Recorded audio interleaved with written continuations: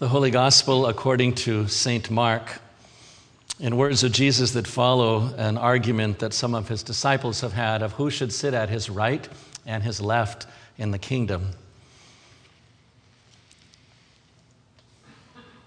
When the 10 disciples heard this, they began to be angry with James and John. So Jesus called them and said to them, "You know that among the Gentiles, those whom they recognize as their rulers lord it over them, and their great ones are tyrants over them. But it is not so among you. But whoever wishes to become great among you must be your servant, and whoever wishes to be first among you must be slave of all. For the Son of Man came not to be served, but to serve, and to give his life as a ransom for many." The Gospel of the Lord. You may be seated.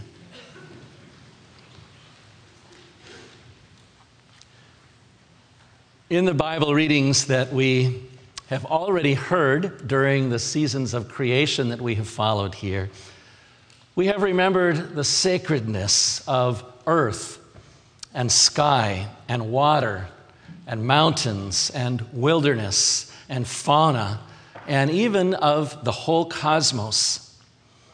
And now today, we remember the sacredness of humankind. Not humankind apart from creation, but humankind in creation. Humankind as an integral and interdependent part of all that is. In our spiritual tradition, the birth story of humankind is found in those first chapters of Genesis. So we come back to them again today to listen for the truth about who we are. And the deepest truth of all is the one that comes right up front in the first sentence where humankind is mentioned in the creation story. God says, "Let us make humankind in our image." You can say many other important things about who we are, but nothing seems to matter more than that. When all is said and done, the truth remains that every human being in every time and place is created in the image of God. And as Julian of Norwich said, we're not only created by God, we are created of God, which means that every one of us, without exception, has the essence of God deep within us. At our best as humankind, we have affirmed that for ourselves and for others. At our best, we have let that deep truth shape and direct how we understand our own identity, who we are, and how we treat other human beings. Remembering that every person bears the likeness of God, regardless of their race or gender identity or sexual orientation or any other unique parts of who that person is as God's child. At our worst, we have done the opposite. At our worst, we have questioned our own worth as human beings. And sometimes we've fallen into the darkness of self-abasement. At our worst, we have denied the truth that every other human being bears God's likeness. And we have invented myths about our own superiority. At our worst, even today, we have closed our eyes to the image of God in others, especially others that we want to treat in an undignified way or in a way that advances our own selfish ambitions.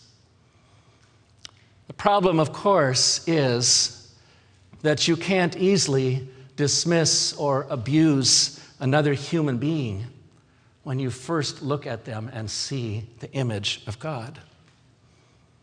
You can't justify any act of naked aggression towards them or any form of discrimination when you see them as bearers of God's likeness. I thought about that when I attended a rally in Tacoma this month that was led by members of the Puyallup tribe. When white settlers came to this area in search of land and resources and control of their own destiny, they did not look at the native inhabitants here and see the image of God.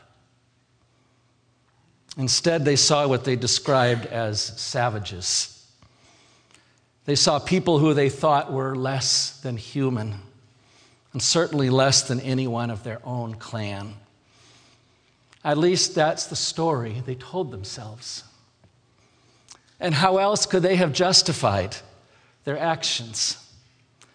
How else could they have told themselves that it was okay to steal the land and kill men, women, and children who stood in their way and denigrate the culture and rich spiritual tradition of a people and give only partial status and rights to the ones who adopted their own dominant culture and religion? And how else could human beings justify any of those actions today, wherever one person or one group is debased by another? In my view, you don't do any of those things to another human being if you truly see the image of God in them. When I came back from a retreat this spring, I told some of you a story that I heard about a gathering that recently took place in Canada. It was an event where a Christian theologian was reclaiming this truth about the holy image and the light of God that is in every person, and arguing that this truth is central to everything else that we say about ourselves and about God. The people at that gathering were descendants of white immigrants, along with Native Canadians from some of the First Nations in that region. And near the end of the presentation, one of the Native elders stood up and wiped tears out of his eyes and said, "I have been sitting here tonight listening to this and just trying to imagine how different our story would be if the first white Christians who came here came with that theology." With him, we can also wonder how different the story would be of so many people throughout the world who have been put down, cast aside, enslaved, exploited by humans with power who fail to see the image of God in every single one of them. But what is that image of God? What is that divine spirit that is breathed into every human being? The big answer to that question begins with one small word that is found in that first sentence of our birth story. As many have noted, it is the word us. Listen again to what God says. Instead of speaking in the first person singular, God speaks in the third person plural and says, "Let us create humankind in our image." If we miss the grammar there, we miss the whole point. According to Terry Fredheim, one of my teachers, this shows that God is by nature a social being, functioning within what he calls a divine community that is rich and complex. And then he goes on to say, only social and relational human beings are truly correspondent to such a God. And that is the heart of what it means to be created in God's image. It means that we are made for relationships. Relationship with God and relationships with other people in an interdependent way. That should be good news, always to us.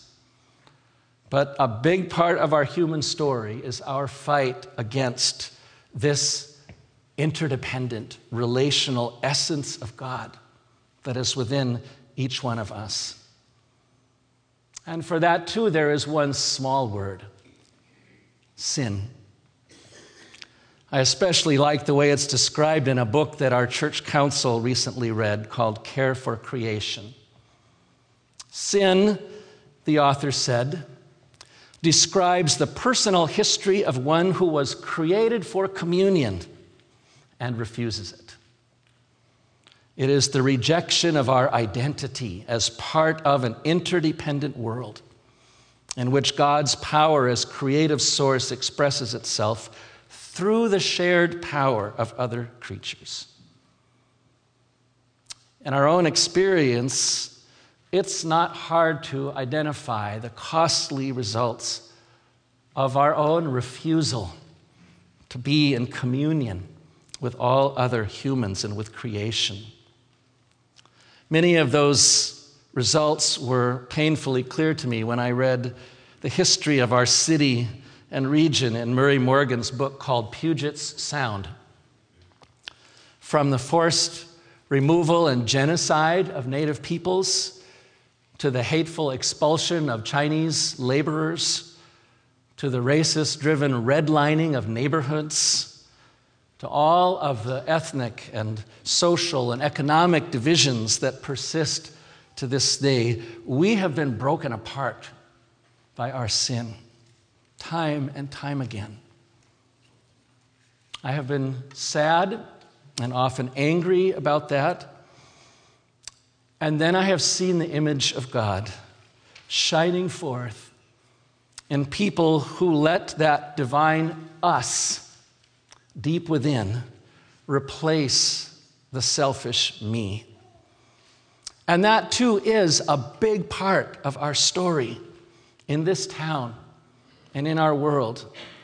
And that's why I continue to live in hope of what is possible when more and more of us human beings let that essence of God that is deep within us shine through in our thoughts and our words and our deeds. As Christians, we say that Jesus was and is the perfect example of this. And we look to him to be a force within us that can reconnect us to our true selves.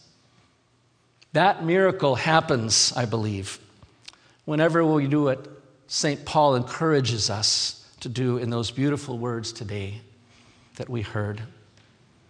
It happens whenever we let the same mind be in us that was in Christ Jesus. It happens whenever we give up our isolated existence for the sake of greater union.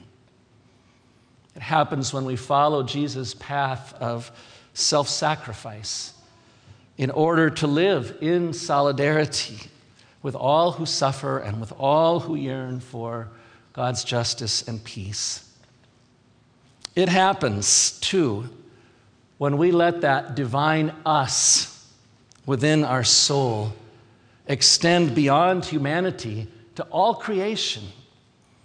It happens when we look at the earth and the planets and the stars and the water and the mountains and the wilderness and the fauna, and we see them, like St. Francis of Assisi, as our own beloved brothers and sisters. The fact that he did means that we can also. And it means that we can take that love of God that has been put deep within us and be the community that God dreamed of when God said, "Let us create humankind in our image." Amen.